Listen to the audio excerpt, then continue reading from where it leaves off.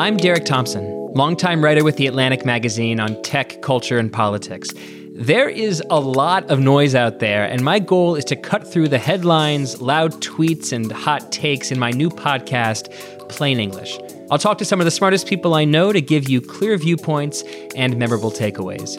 Plain English starts November 16th. Listen for free on Spotify or wherever you get your podcasts.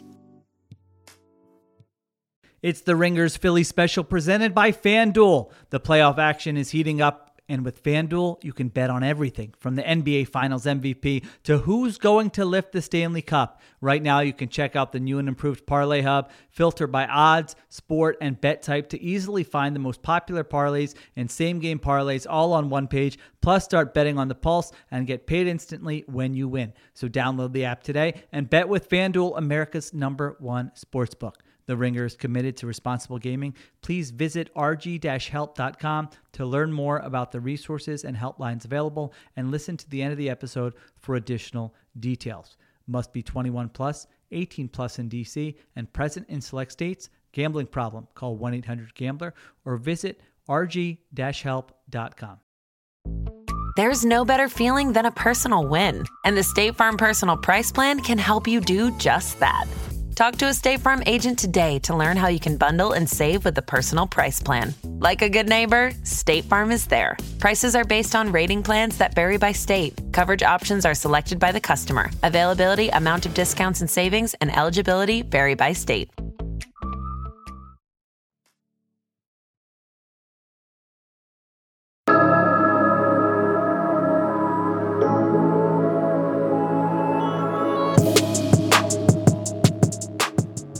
Welcome to the Ringers Philly special. Sheil Kapadia here on the Thursday show. Just got back from the Bronx. Phillies lose again to the Yankees 4-2. Here's what we're going to do. I'm just going to offer some Phillies thoughts off the top here. This is going to be a tighter episode. We'll take a break. We'll come back and we'll get to Cliff's group chat. We will talk some Sixers there. We'll talk some Eagles there. We'll talk whatever else is on our mind. So let's get to the Phillies. Okay, Phillies lose to the Yankees, like I said, 4-2.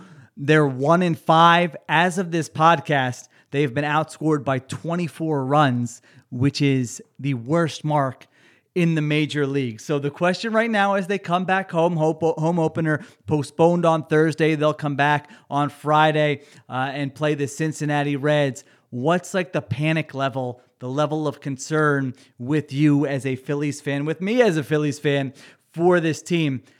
And I'm usually not this guy, but this time I'm in the take a deep breath, it's going to be okay camp. And so let me give you the reasons why I feel that way. First of all, it's 1 week. I was just crunching some numbers here. They've played 3.7% of their entire season. So to put that into perspective, one NFL game is 5.8% of the season. So this would be like just going nuts on the Eagles before, even their first week, their first game is over. It's been 1 week. It's a long season. It's 162 games.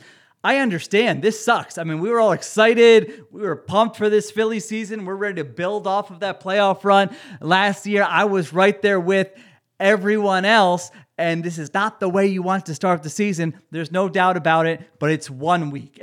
Pretty much every team in the major leagues will have one bad week at some point this summer throughout the course of the season. So that's one. So let's get to some positives, because I actually think there were some positives from this Yankees series, from this game on Wednesday. Number one, Aaron Nola looked good. You need to be able to rely on Nola and Zach Wheeler. Early in the season, Nola had a terrible first start, comes back, six innings, 5 strikeouts, no walks, looked like his usual self. You're going to need that. You got Matt Strahm looking good in the bullpen game the night before. So those to me were some bright spots. I mean, I would still say pitching is my biggest concern, because you just don't know what you're probably going to get from 3, 4, 5 until Ranger Suarez comes back. We know the bullpen. We know relievers can be volatile one season to the next. How does that hold up? That's probably still my biggest concern with this team, but Nola looked like Nola. That is a good sign. All right, the bats. They have scored just 18 runs in 6 games. That is not good. However, again, another however here. I'm not usually the positive, like glass half full guy, but I guess I'm in that boat here with the Phillies. Kyle Schwarber looked great, in this series. 2 home runs. He hit 3 balls there today. A couple of them, if the ball's carrying more, he could have had multiple home runs, I thought, in this game. He's their tone setter. Like, I just want Kyle Schwarber seeing the ball well, hitting the ball hard, and then good things are going to happen. So that's one. Bryson Stott, a guy who probably was not talked about as much as some of the other young players coming into this season. He's looked great so far this season. More hard hit balls than anyone else on the team so far. Cliff's boy, Alec Boehm, has looked good so far this season. So there are some bright spots there in the lineup. Schwarber, Stott, Boehm. It just feels like to me, when Bryce Harper gets back, like you can see a scenario, just Bryce Harper gets back, all right, everything falls into place. Everyone gets bumped down in the order a little bit. You have your biggest bat in there, and all of a sudden you go on a run. So it's kind of like tread water until Bryce Harper gets back here. That's the way I see it. I think they're going to come back home. I think they're going to have a good homestand with the next 6 games, and they're going to get on track. All right, so what don't I like? What do I have some concerns about? I've seen enough of Christian Pache. I mean, I don't know. The guy, it feels like he's up in every high leverage situation for this team. I don't understand how he's only had 6 at-bats. I swear it feels like every time he comes up, you're like, all right, it's a big spot. Who's up? Oh, no. Christian Pache. I don't want to kill. I'm not here to kill the guy, but he's hitless in 6 at-bats. Has seen, I believe, a total of 12 pitches in 6 at-bats, just not good at-bats at all. He's not giving them anything. Marsh has a mild ankle sprain, and so that's why Pache was in the lineup today. I don't know what they're going to do with these injuries because they are piling up a little bit. Derek Hall hurt his thumb in this game against the Yankees. So Edmundo Sosa is going to be really an everyday player. It's just a matter of where is he going to play. I don't know how they're going to reorganize things, but man, I would just say let's chill with getting Pache these at-bats. There's got to be a better option right now. The other thing, the Nick Castellanos bounce back with the high hopes boys were telling us about before the season. Man, I am seeing no signs of that right now. I know he's taking more pitches, but he still looks lost to me up there at the plate. He struck out on 48% of his plate appearances in the first week of the season. 48%. And I know he got a bad call in this game. There's no doubt about it. It was not great umpiring. They've had a couple of games like that. But, man, just to have him in the middle of the roster giving you absolutely nothing, that's something that, honestly, I don't know if that gets remedied all season long. I know Jack Fritz was on with us and was saying, hey, start him out there in the middle of the order. If you get to, like, June and he's still not giving you anything, then move him down then. I guess that's fine to do, but if you were hoping to see signs in spring training, if you were hoping to see signs early in the season, those signs have not come at all. So those are some of the concerns. Overall, my panic level on a scale of 1 to 10, I guess if you said like 10 is the season is over, let's move on to the Sixers and the NFL draft. And, 1 is I'm not worried at all. They're going to the playoffs. They're a World Series contender. I'm probably at like a 3 or a 4. I think this team is still going to make the playoffs. I think they're going to be okay. I think they need to tread water until Bryce Harper gets back, but I'm not going to say I'm overly concerned about them at this point in time. Alex Coffey, who was on with us, pointed out they started out 1-5 in 2007. They made the playoffs that year. Again, they get 6 games at home now.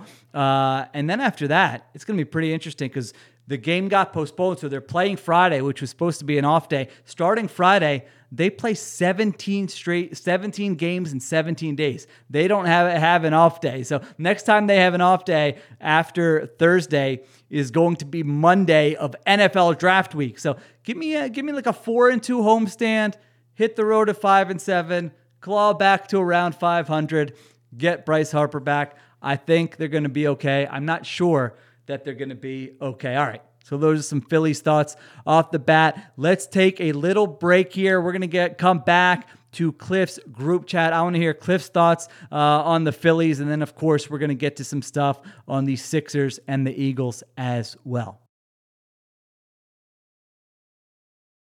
All right, we're back here on the Ringers Philly special. Shield Kapati here on the Thursday show. Cliff, you were giving me some are you nuts type looking faces there. As I said, I'm not worried about the Phillies. I don't know where you want to get started. This is your segment. You take it in whatever direction you want, but I feel like you were biting your tongue there a little bit. It looked like. I'm not terrified of it. We literally played 6 games so far, and you already had a 3. Yeah. I think that's way too high. You should be. You think I was too high? Yeah. Oh, okay, good. Should be all right. 1. Okay, I like that. This baseball season is too long. We know how these things work. One team's going to get hurt. Somebody in the division. That could be our team, though. Team's that is true. Hurt. That is true. That is very, very true. But like the Mets, Edwin Jackson's going to get hurt. Scherzer doesn't look good so far this season. It's just too early for people to be crying. However, I will say this though: the Phillies are dead last in ERA, 6.98. They are 28th in RBIs. 26 in runs scored, but they are 8th in batting average, which means they're making contact and getting on base, but they're just leaving runners. Like you said, Christian Pache and guys like that are just leaving runners in scoring position, or they're getting on base and doing dumb things like Brandon Marsh did the night that I was at Yankee Stadium. Oh my gosh, yeah. The base. You know what? What's your initial thoughts on just what's been going on with the base running? I don't know what's going on, but you're right. I mean, you mentioned it with Marsh today. Trey Turner gets picked off at first base. Derek Hall, I was seated, in left field in that corner. And you're like, all right, yeah, Derek Hall gets a hit. And then I'm watching Derek Hall circle first base. And listen, I am a slow guy. I think we've talked about this before. I am very slow. I was watching him just going, oh my gosh, this is not even going to be close. And then the poor guy injures his thumb on the slide there. So, I don't know. There's probably a randomness to that, right? I don't think they're going to be a terrible base running team, but it is sort of an unexpected theme of the first week of the season. We just named 3 things in this one series. You normally don't have 3, base running gaffes in the matter of one series. So I think stuff like that will, start to turn a little bit in their favor. But yeah, you're absolutely right to call that out. And then you mentioned it with the ERA. The other thing I didn't mention, Greg Soto, the reliever, comes out. He's had 3 appearances and 2 of them have not been good at all. So relievers are weird. You never know, 1 month to the next, 1 season to the next. So that's kind of in the back of my mind as well. I was there when Junior Marte on Tuesday night at Yankees. Well, we got to talk about our Yankee Stadium experience first of all. This is the first time going there. This is actually, I went to Yankee Stadium before for a football game, but I never had been to Yankee Stadium yet for a baseball game. So we got to talk about that in a second. But I was there when Junior Marte on Tuesday night, he gave up, I think he gave up 5 runs in his relief when he came in. So, we got to do something with the bullpen. We got to, again, it's still too early to panic, but the bullpen just hasn't looked good so far. I thought Nola did great today too in the bounce back, game coming off that first game this year. But the bullpen is just, it's not looking too good. 6.98 ERA total. And that's majority of that's probably from Nola's start and when he blew up Texas in the 5th inning, I believe it was, and probably a lot more of that was probably from the Marte stuff from the other night, and then like you said, gave up that 2-run bomb. Soto, So it just hasn't looked good for the guys coming in relief. Obviously, we know the back end of the bullpen is pretty decent. It's just the middle innings. So maybe if we get a couple more innings from our starters as the season progresses later on and the weather gets warmer and guys can locate their pitches a little bit better and get a better feel for the ball. Maybe that's when we'll see. They'll just keep it to the back end. Set up man, 8th inning guy, and then the closeout. Hopefully, the bats will start getting some runners in from scoring position, and we can see some runs being scored here. The numbers, again, the early numbers just don't look that good, but you still have the belief, you still see the potential, you understand how potent the lineup is. So I'm not fearful at all, and I don't think anyone should panic. Like I said, the season is absolutely way too long for anyone to be already, oh my God, I can't believe how bad the Phillies are. But you can clean up the stupid mistakes like the runners on base. Yeah, no doubt about it. Yeah, the relief, it's such a small sample with everything you're looking at. I mean, guys that are pitching an inning here and an inning there. So yeah, I don't want to panic about any of that stuff. But at the same time, you thought coming into the season the bullpen was going to be a strength. You'd be able, once you get to them, you feel good about them kind of carrying you the rest of the way, and that certainly has not happened yet. Tell me about your Yankee Stadium experience, because I have some thoughts. I think my experience was different than yours. I mean, I went went, with family, with two daughters. I feel like yours, you probably were viewing a little more rowdy crowd there, not your crowd, but just from what you were telling me, what you witnessed. So, just what was your whole experience like? What did you think about being at Yankee Stadium? So, as you know, I live in Brooklyn as of right now. So there's a train that actually goes directly from my neighborhood straight up to the Bronx, up to Yankee Stadium. It takes about like 45 minutes to an hour or so, just because there's so many damn stops on the way up. Plus, I'm going from Brooklyn all the way up to the Bronx. So that's literally like imagine going from like South Philly all the way up to like North Philly, but even longer. Yeah. So get on the train. And some rowdy fans got on around, Columbus Ave for all my people out there. Columbus Ave is about the middle central part of the route, about stop 7, 8. And, everybody's in there. There's some Philly fans, obviously. Philly isn't too far from New York, so some Philly fans made the trek. And there's just some rowdy young college kids, I think, on the train. And it really felt like the Broad Street line. Like they're on there saying, like Chan, F the Phillies, like, you're a Phillies fan, you guys stink, da-da-da. I'm like, whoa, I thought Phillies fans were notorious for all this, but the Yankees fans, those fans bring it, man. I like that experience too, because when you get off the train, like, you're right, like, if you haven't been to Yankee Stadium yet, you're like right in the Bronx. Like, there's not really like a big parking lot like right there. They literally block off the streets so people can get into the stadium, like walking off the train, because there's so many people that just take the train instead of, driving a car, or, whatever, but like a bus or anything like that. So cars are already packed. Obviously, I think this is Yankees' second series home this year. So the hype is already real. There's a lot of Phillies fans that are coming up from Philly doing the trip just because it's a quick trip. The train ride was funny though, because there's the chance, and it was just like, wow, this is really just like the Broad Street line. Like, Philly and New York are really just twin cities. Like, it's just New York is just slightly bigger than Philly. That's how I took it. And then when you walk around the stadium, you just see nothing but history. Like, it's super dope seeing like all the memorabilia, all the like the old timer Yankee stuff that they put around the stadium. Did you get a chance to just walk around? Not this time. No. Yeah. I've done that before though. Yeah. We usually go up about once a year at least. And so I'm sitting up there in the foul territory up in section the 400 level. So this is like the top of the top. This is the cheap seats, whatever. Hey, just buy a couple of tickets. We'll just go to Yankees games, just see it. And there's some rowdy kids at the top. Kids about 18, 22, college age kids. There's a group of 20 Yankees fans, and there's like a group of like 3 or 4 Phillies kids. They're in the same section, but they're about 20 seats apart. So they're just yelling back and forth at each other while the Phillies are getting killed. And these Yankees fans are giving them the middle finger. F the Phillies. Like, you guys should go back home. Y'all should never made the trip. You're not welcome in my city, blah, blah, blah, blah, blah. Like, I honestly, I like that though. Like, I felt that energy. It really felt like home. Like, I didn't realize, like, you know how they talk about the best fan bases in sports, Yankees, Lakers, Duke. Well, I don't know, the sort of the bandwagon. The biggest, like the big, you know what I'm talking about? Like the biggest bandwagon fan bases. Like those are always like the biggest names right there. Yankees, Cowboys, yeah. Like fans like that, right? And like you seeing that like up close and personal, I was like, yo, like I really like this. Like I love how they bring that energy every night. They're super rowdy. They truly do love the Yankees, and they rep New York, and it just felt like home. And I truly enjoyed that experience. Even after the Phillies were getting killed, I think they were getting killed by the 7th inning. There was like some young drunk girl who was like 16, 17. She was like, "Get out of my city. You Phillies fans don't belong here." And just like walked off. I'm like, all right, like you probably have school tomorrow or you're in spring break. Please just go home. Go home. So you go home and don't hurt yourself on the way home. So I enjoyed it. I had never been to a Yankees game. I didn't know what to expect, but I thought the trip up there was cool. And even on the trip back, it was some kids from Brooklyn getting off around my stop. They were giving me some hell too. They were like, it's nothing like playing, beating the Phillies.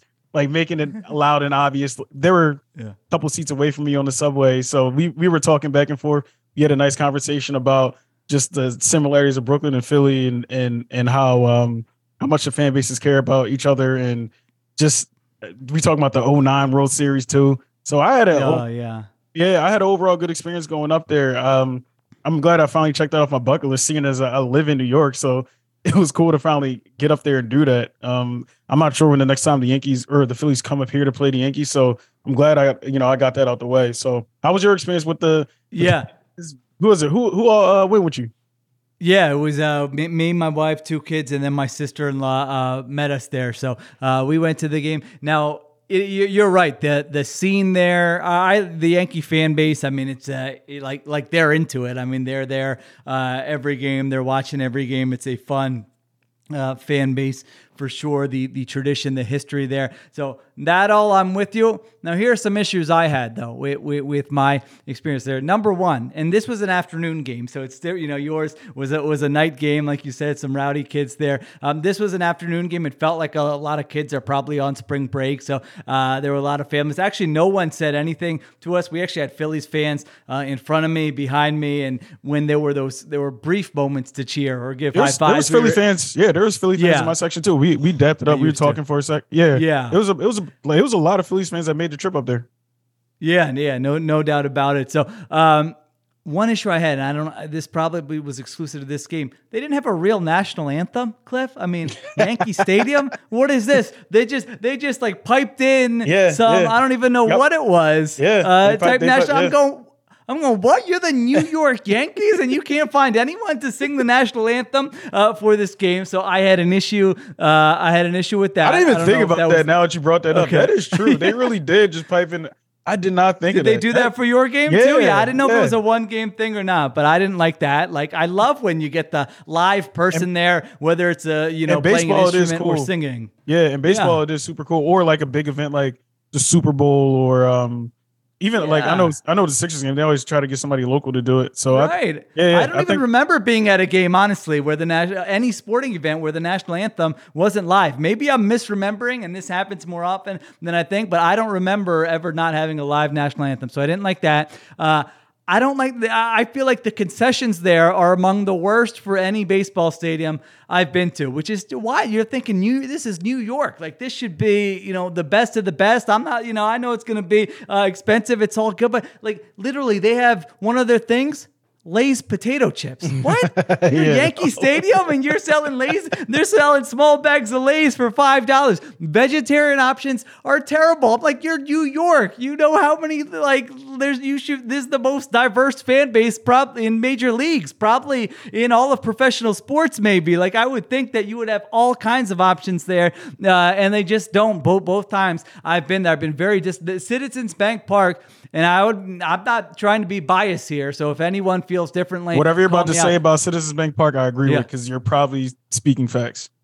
I feel like Citizens Bank Park kills Yankee Stadium in terms of concessions and food and different options and that kind of thing. Like, and they've been like ahead of the curve for vegetarians like me. I mean, they've had options like way back. They would make a big deal out of it and send press releases and stuff. And most stadiums that I go to, I'm not asking for like a special section or anything. Just, hey, it's an afternoon game. I want to get some lunch, and like it's hard to find anything to even eat there. So I was disappointed there. Other thing, the TV monitors were on delay, Cliff. So you're standing in concessions, you're looking at a monitor, you hear the crowd cheer, and then you see what's happening. What is that? What good is the TV if it's not going to be synced up to it was bad. It was on a bad delay. So like, how bad was the delay? It was definitely a few seconds. Like, it was noticeable. And also it wasn't, I feel like most stadiums, they have the TVs like at the concession. So you look at the menu and you know what you want. You're waiting in line. You watch the game. They didn't have any TVs there. You have to like turn your head and look back to the section, and you can kind of squint your eyes and barely see it. So I'm probably sounding snobby and obnoxious, but come on. Where'd you go food wise? We got pretzels. We got soft pretzel. We got French fries. And then they had like this, it was like a chicken and waffle type thing, but I'm obviously not eating the chicken. So they did have a just waffle option, but I'm like, I don't need to, like, I'm sure someone just microwaved the waffle back there. And my kids were dipping this waffle in syrup and eating it. I'm like, this is, I was expecting a little more for my lunch today at Yankee Stadium. It's funny. Like, people be taking the souvenirs with them too, coming out of Yankee Stadium just because they're Yankee Stadium. But all it was just a bucket of chicken and fries. Like, that's what it is. When I went there, so in New York, they have the popular thing called the halal guys. So I just went over there and just grabbed some real quick too, because I'm like, see, we should have got that because they do, I think, have vegetarian the falafel, but that wasn't near us. Yeah, yeah. So they had the halal guys where I was at, and like to me personally, when you go to the ballpark, I'm not really big on like hot dogs and chicken and fried, because like you can get that. I can get that at the corner store right now. You know what I'm saying? I'm going to try something different. I want to try something, exclusive kind of to the city, in which the Phillies do a great job of. Like they'll have local places that actually have a spot inside the stadium, which is awesome. Yankee Stadium, like you said, kind of does a bad job of that. But the halal guys is, I think that's like a New York based company, just because halal is so popular in New York. And I mean, I had it. Food was decent. Like it was nothing crazy. The options weren't that great either. But yeah, my wife actually said on the way home that she's getting that next time, because that wasn't like anywhere near our section. So that's not like all throughout the stadium. But yeah, that was one that we probably could have gotten. And then the last two times I've gone to Yankee Stadium, like you said, it's just in the middle of the Bronx, like the neighborhood. Straight up in the middle. Right, and then like the projects in the middle. People in the projects can literally watch the game for free every night if they want to. Yeah. Like that's how I love that setup, because like that's a true city feel. Whereas like I've been to Dodger Stadium before, right? And Dodger Stadium is literally on top of like a mountain on a hill, one way in, one way out. Like all the cars that go in, they go in one way and they come out another way down like this like mountainside. And I've been to obviously I've been to Citi Field for Phillies game. That's more, because Queens is like a bigger space, so that's more of like parking lot. You can tailgate a little bit, you can hang out outside or whatever. Yeah. But yeah, like like Yankee Stadium, smack dab in the middle of the Bronx, in the middle of Grand Concourse. Right in the neighborhood. Everybody, if you really wanted to watch the game, you could literally look out the window if you live in the projects on one of the floor 20 something and watch a game for free every night if you want to. Yeah, so my thing with that is, if I don't have to pay for parking, Cliff, I'm gonna look for another option. You know what I mean? So I got a big tour of the Bronx today. Oh, just driving around. I'm waiting for a parking lot. All right, do I see a spot here? Opening up. Finally found. I saw a car with their lights on. And I'm like, all right, tell me this person didn't just get in. Tell me they're coming out. I stop right behind them. Boom. They come out. Bang a little parallel park for free. Listen, long? I'm not opposed. Listen, I'm fine if I need to. If that's the only option, I'll park in a garage or whatever. It was like $40. I'll pay that metered parking. I'm fine with. But I'm like, I'm in the neighborhood. This is going to be like a 9-minute walk to the stadium. Literally, it's not like I'm parking. Yeah, it was a 9-minute walk. Like this is like basically walking to a parking lot. And so, regardless of me, I'm not going to tell you whether my family approves of this decision making or not. But I was, for the second straight summer, able to find a free parking spot in the Bronx. For those of you who don't know New York territory and places in New York, or aren't familiar with how these neighborhoods work. Number one, Grand Concourse isn't the best neighborhood in New York City. So that's super reckless of you, number one. She has young daughters. He has young daughters. How old are your daughters right now? They're 10 and 7. 10 and 7. You had them walking through Grand Concourse in the Bronx. Come on. They were fine. They On top of that, see different neighborhoods. How long, and here's another thing for all my Philly people.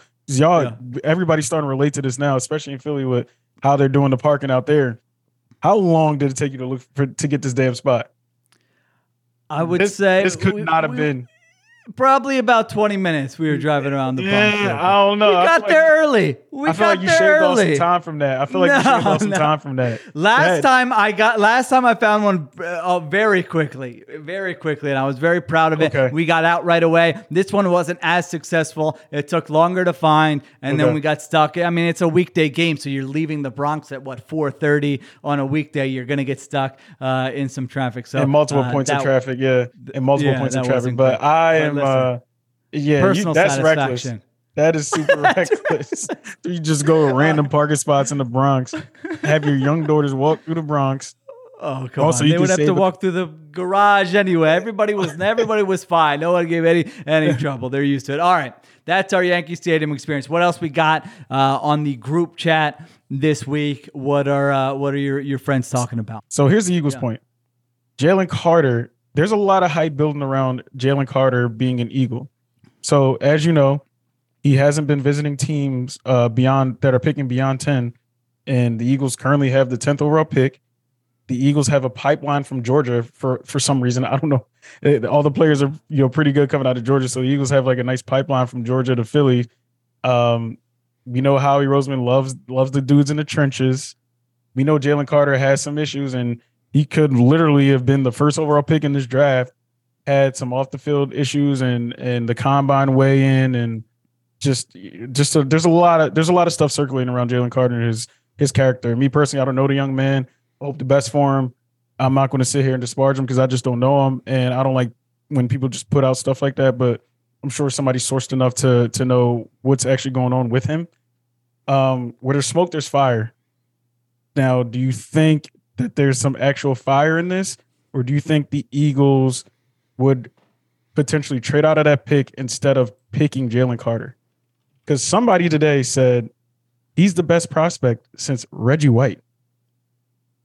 Now that to me is too strong, but Yes. but for your first question, yeah, it was interesting because Drew Rosenhaus is his agent, and so they're probably making the decision together that, hey, we're not making any visits to teams outside the top 10. He's not going outside the top 10. Drew Rosenhaus has a long relationship with Harry Roseman. Remember, just a couple of weeks ago, we're talking about the Darius Slay thing. That's with Drew Rosenhaus. I mean, they are probably just in constant communication. They've done so many deals over the years, and so led people to draw the conclusion, well, Drew has probably heard from Howie that, hey, we had him in, we've talked to him, and he's Let me stop you for a second. I just want to ask you this just real quick. Do you think your Rosenhaus has had dinner more with Howie or his wife?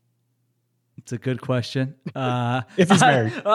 Conversation. Well, yeah, I think he is married because I know he posts pictures of his kid. I think he said, I don't know if he had a kid recently or what. I would say dinner, probably his wife, but like if you just say conversation in a given week, I don't know. I'm sure they talk very often. Yeah, or have talked very often. So I actually think that's a smart theory. Like that's a legit theory. I could absolutely see that Howie's saying, hey, we had him in. We know, like you said, we know Nakobe Dean, we know Jordan Davis. We talked to them about him. We know a lot of people on Georgia's staff because we were doing our homework on these guys last year. I mean, just think of like the upside there. You're the 10th overall pick. This is not a great draft. Like as Ben and I have been doing the draft shows, you're going through going, all right, yeah, you can kind of talk yourself into this guy, but it's not like one of those where you're at 10 and you're like, man, it's loaded. You're absolutely getting a stud, no questions asked type player. Or there's always some uncertainty, but at least, some years you kind of feel like you have more great options than other years. This isn't one of those years. And so I think they would look at it if they've done their homework, and they do their homework on all these guys. If they feel good enough about it, and it's not like, hey, these huge off-field red flags. If it's sort of like like you said, I don't know the details of it either, but if it's more like, hey, work ethic based and the habits, that kind of thing, I think they would feel pretty confident with their sort of leadership, their locker room, a winning culture, that you could bring him in. And man, if he hits, like that's the kind of guy you're hoping to hit on with a top 10 pick, premium position, defensive tackle, position of need, game wrecker. Like this is a guy who's, your next Fletcher Cox. He's a dog. Yeah. Really. They said he was the best. Ways. They said he was the best Georgia defensive player last year. Yes, I remember that. I'm sorry. Well, both championships. This time last year, when everyone was watching Jordan Davis, they're right. like, but the real guy is coming next year. Yeah, right. That was the conversation. So I'd be all for it. I love when they draft in the trenches anyway. For the most part, they've gotten it right with dudes like Fletcher Cox, Lane Johnson, later rounds like Jordan Mailata. There's always the Andre Dills of the world, and there's always the, Marcus Smiths of the world and the Danny Watkins of the world. But still, they have a pretty good hit rate on the line. So I'll be all for it if I'm being honest. High risk, high reward, but that reward could be substantial, especially when you lose Hargrave this offseason too. So I think if he's there, they might, maybe cornerback might have to take a little seat, and they might have to take Jalen Carter because he might be worth more than whatever quarterback or cornerback is taken by then. Because I'm assuming Witherspoon is probably going by then, right? And then maybe him or Gonzalez, maybe Gonzalez is going by then, depending on who trades up or who needs a quarterback or doesn't need a quarterback. And I'd be all for it, man. I like him. I really do like him. I think he's a dog. I like him. No pun I think intended. just in terms of on-field play, they would have Carter ranked ahead of those guys, honestly, just looking at their positional value and just what he's done. I mean, he's, like you said, legitimately, number one pick type talent. And so I actually don't think he's going to get there. I think there'll be all these conversations happening, but teams will do their homework, and I think someone will. I have him pegged kind of at Seattle at number 6. I mean, he's the type of player I could really see them if they don't. If they need a pass rusher bad. Not there. Yeah, they need they need stud defensive players, and Pete Carroll will be like, give me a break. Like, we'll bring him in, he'll be good. We'll have a whole program set up for him. So that's where I think he may go. But if he is there at 10, absolutely, I could see the Eagles being very interested in him. All right, what are we moving on to? What are we closing out with here? Let's get on to our lovely Philadelphia 76ers. So Tuesday night, Joel Embiid, 52 points versus Celtics. Obviously, they were short Robert Williams. They were short Jalen Brown. The Sixers, they needed all 52 points of Embiid in order to win this game. He scored half the team's points. Yet there's still so much concern going into the playoffs with that volume needed to beat Boston in a regular season game. And the basketball guys were on here earlier, Raheem and Chris Ryan. So that pod is out right now. Please go listen to the Sixers pod. It's labeled Joel Embiid scores 52 versus Celtics. Please give that a listen as we go into the playoffs here. Shameless plug. But that raised some concerns for me because I'm like, where's the balance in this? So if Embiid's going off for 52, right? Harden gave you 20 last night. That's 72 points. You squeaked out a win with the team that didn't have an all NBA shooting guard, forward, whatever his position is. And, probably a top 15 player in the NBA right now, 15, 20 player in the NBA right now. Robert Williams, who's a dog on defense. They clearly didn't have the depth that they needed last night in order to win the game.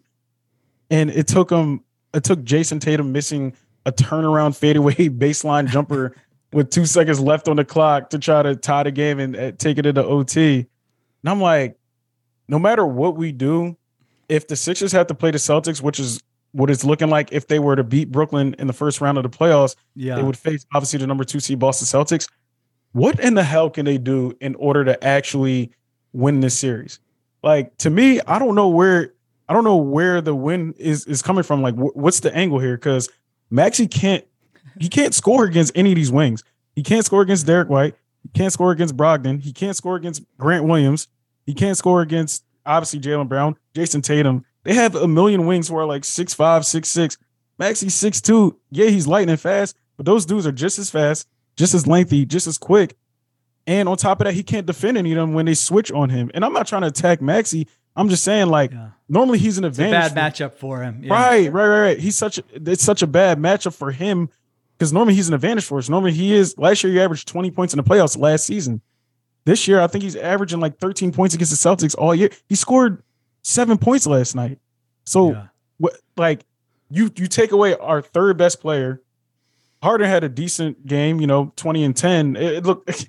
All right, honestly, the box score looked better than he played, I thought. I mean, I was concerned with how he played and have been concerned with how he's played in this last stretch after the way he's looked for most of the season. So the first thing I want you to break down is the MVP thing, right? Now, Doc said it's pretty much wrapped up. I think it's been wrapped up for a little while. I don't know why we're still having this conversation. A lot of people are saying it's not fun anymore after Big Perk said, he ducked Jokic or whatever he was trying to make a point of, and he's going to remember this one. I hope he remembered 52 points against the Celtics in a late season game against the team's arch rival. But what do you think about Joel's MVP chances now? Earlier today, I saw the line was minus 750. I saw Giannis was minus 850 as well as Jokic saying minus 850. I think it looks like you're looking at the lines right now. Have they moved? Yeah, no, it's over. It's over according to FanDuel. I mean, okay. It's at minus 1,000 for Joel Embiid, plus 1,200 for Jokic and Giannis. So it's a wrap. There's 3 games left. I mean, I don't know what could happen in the next 3 games for that to change. Now, that's if the betting markets are correct and accurate, and we don't know how people are going to vote. But according to that. Both of them have nothing to play for. They both have the first seed locked up. Yeah. I mean, it's this weekend. Yeah. It's not, it's like there's 3 games left. It's not like there's a whole week left. What are they going to show that they haven't shown all Right. season. So Yeah. to me personally, it has to be Embiid's.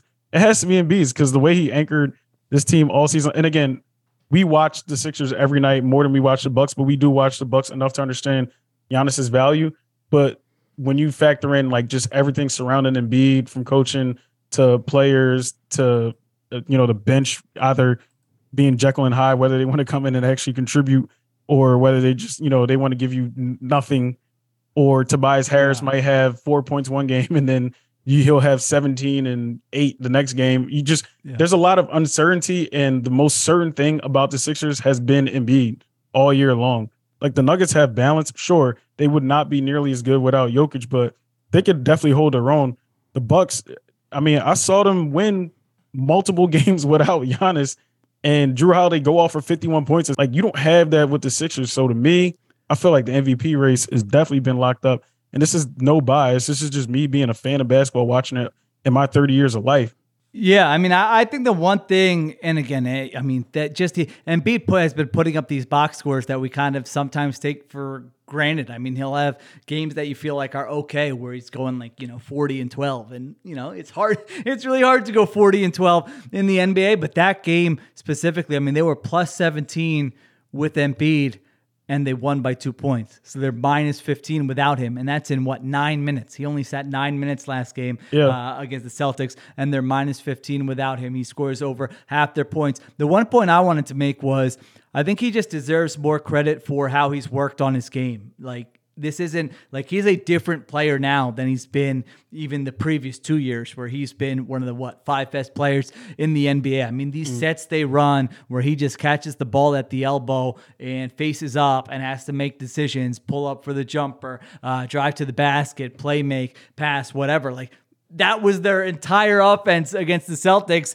and it was unstoppable. I mean, the Celtics had nothing. They couldn't do anything for that. And I would get annoyed whenever they're on TNT and they go to halftime and, Shaq and Charles, who I love. I mean, it's the best. Don't get me wrong, It's the best show. But it would just be the same thing every time the Sixers were on. Oh, Embiid shooting threes. He should be getting down on the low block, posting up. And it's just like, all right, sometimes maybe that had validity, but they would go to it every time. And like, look at what he's doing now. I mean, this is like Dirk Nowitzki-esque kind of the way he's controlling the game from that area of the floor. So I do feel like I was trying to think like, what's a point on Embiid I haven't made, or I'm sure others have made this point. He's been in the discourse all season long, but I do think he deserves a lot of credit for the way, the version he is this season is different than the version he was in previous seasons. And so, to answer your question about the Celtics series, it is hard to just come up with a formula, isn't it? Like, hey, this is how they beat the Celtics. I mean, we've seen them play them 4 times. They lost 3, and the 4th one they held on.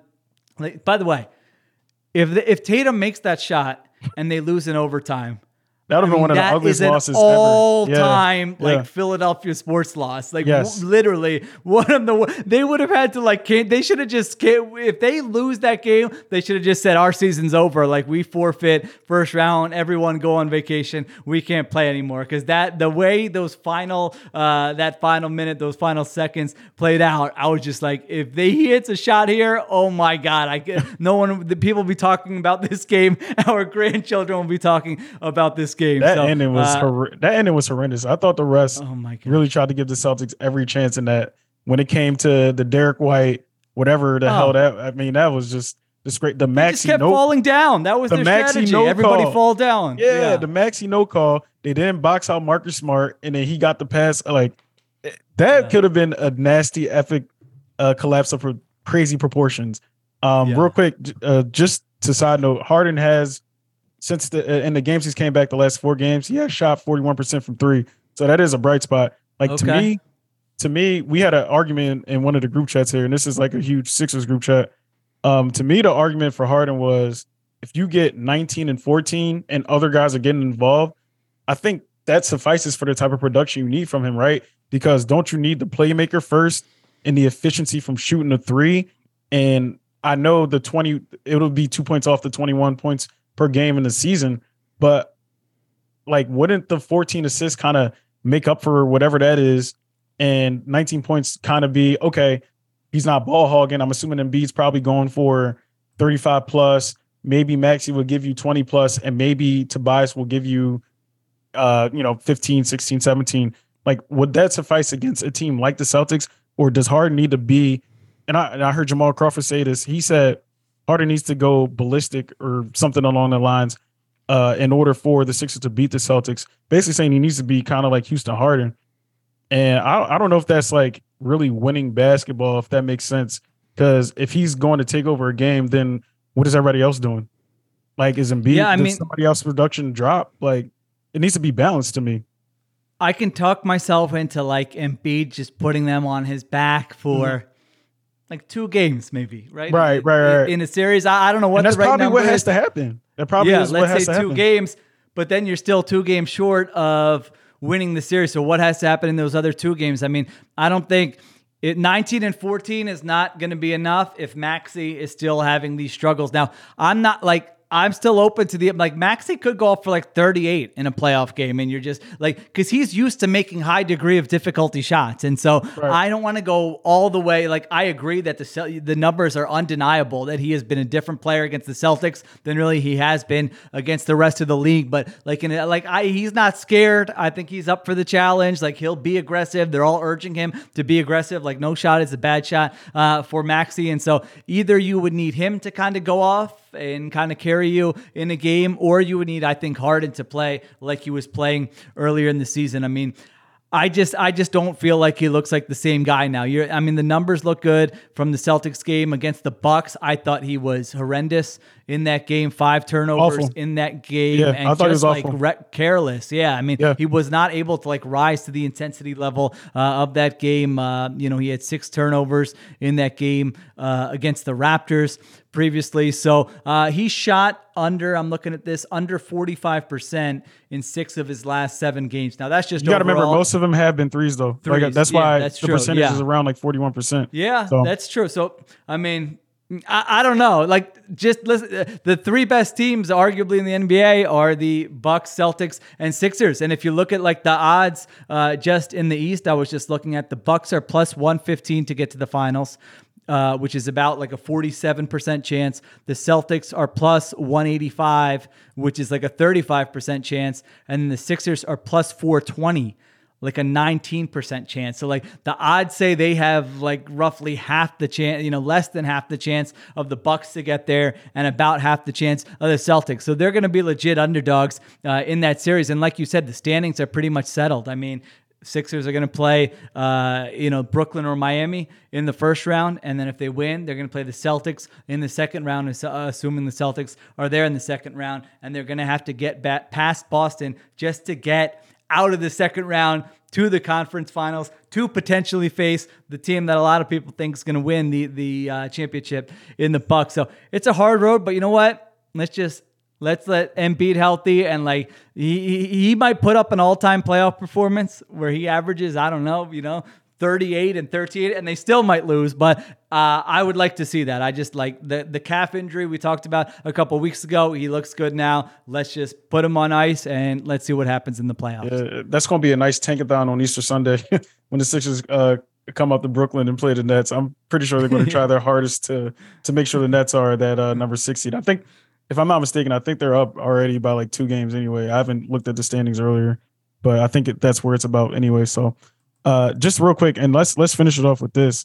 In light of the event that happened at the women's college basketball championship this year between Angel Reese and Caitlin Clark, and all the trash talking and the media firestorm, that the nonsense that came from about it, we had some very big names say some really nasty things about Angel Reese, who is a black woman, who is loud, unapologetic, said I'm a stand on what I stand on. And we had a lot of people, that was on Sportsman-like, a lot of bots on Twitter, a lot of bots on Instagram commenting classless.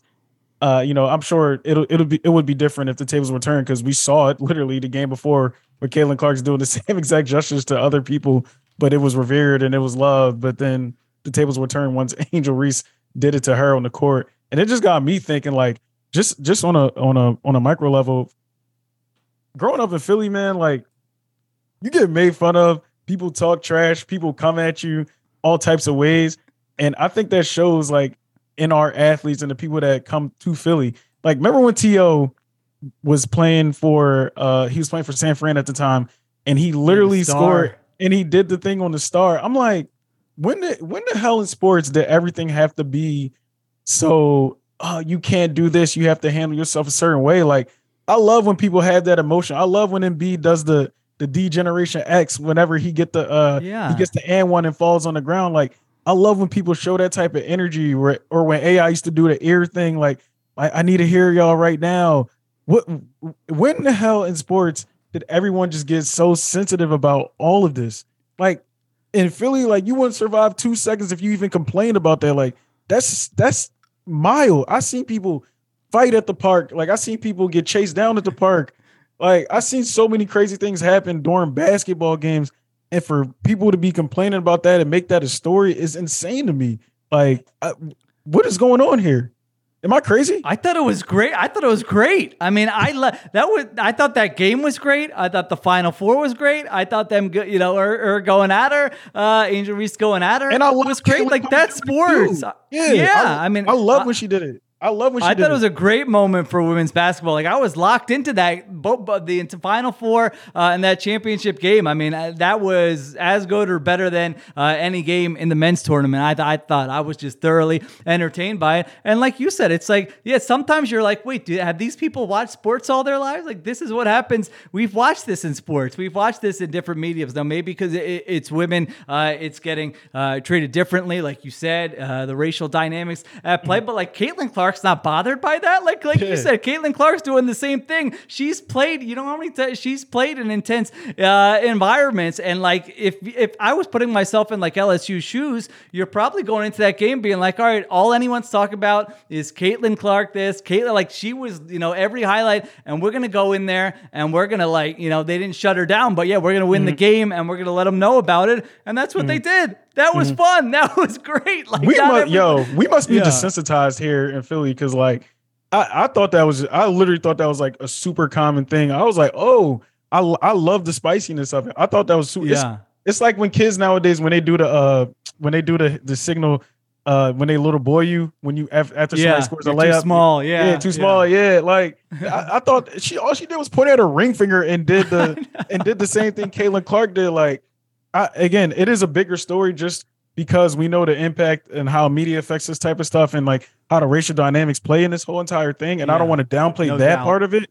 But what I'm talking about is what's the big deal here? Like, what are we sensitive to here? This is sports. Yeah. People talk trash. It's been like that forever. Awesome. People used to spit on people in sports. Bill Romanowski, like this is, again, that's, first of all, that's uncalled for. But still, like, we've seen way worse. We've seen way worse, probably personally on the street, and way worse in sports. Like, I just didn't understand what the hype was about beyond the racial dynamics of what happened. That was insane to me. Yeah, I was just looking up because I hadn't seen if Clark had been asked about it or responded. I'm seeing now she was on outside the lines. And she said, I don't think Angel should be criticized at all, which, like, that's what I would expect her to say, like, as a competitor.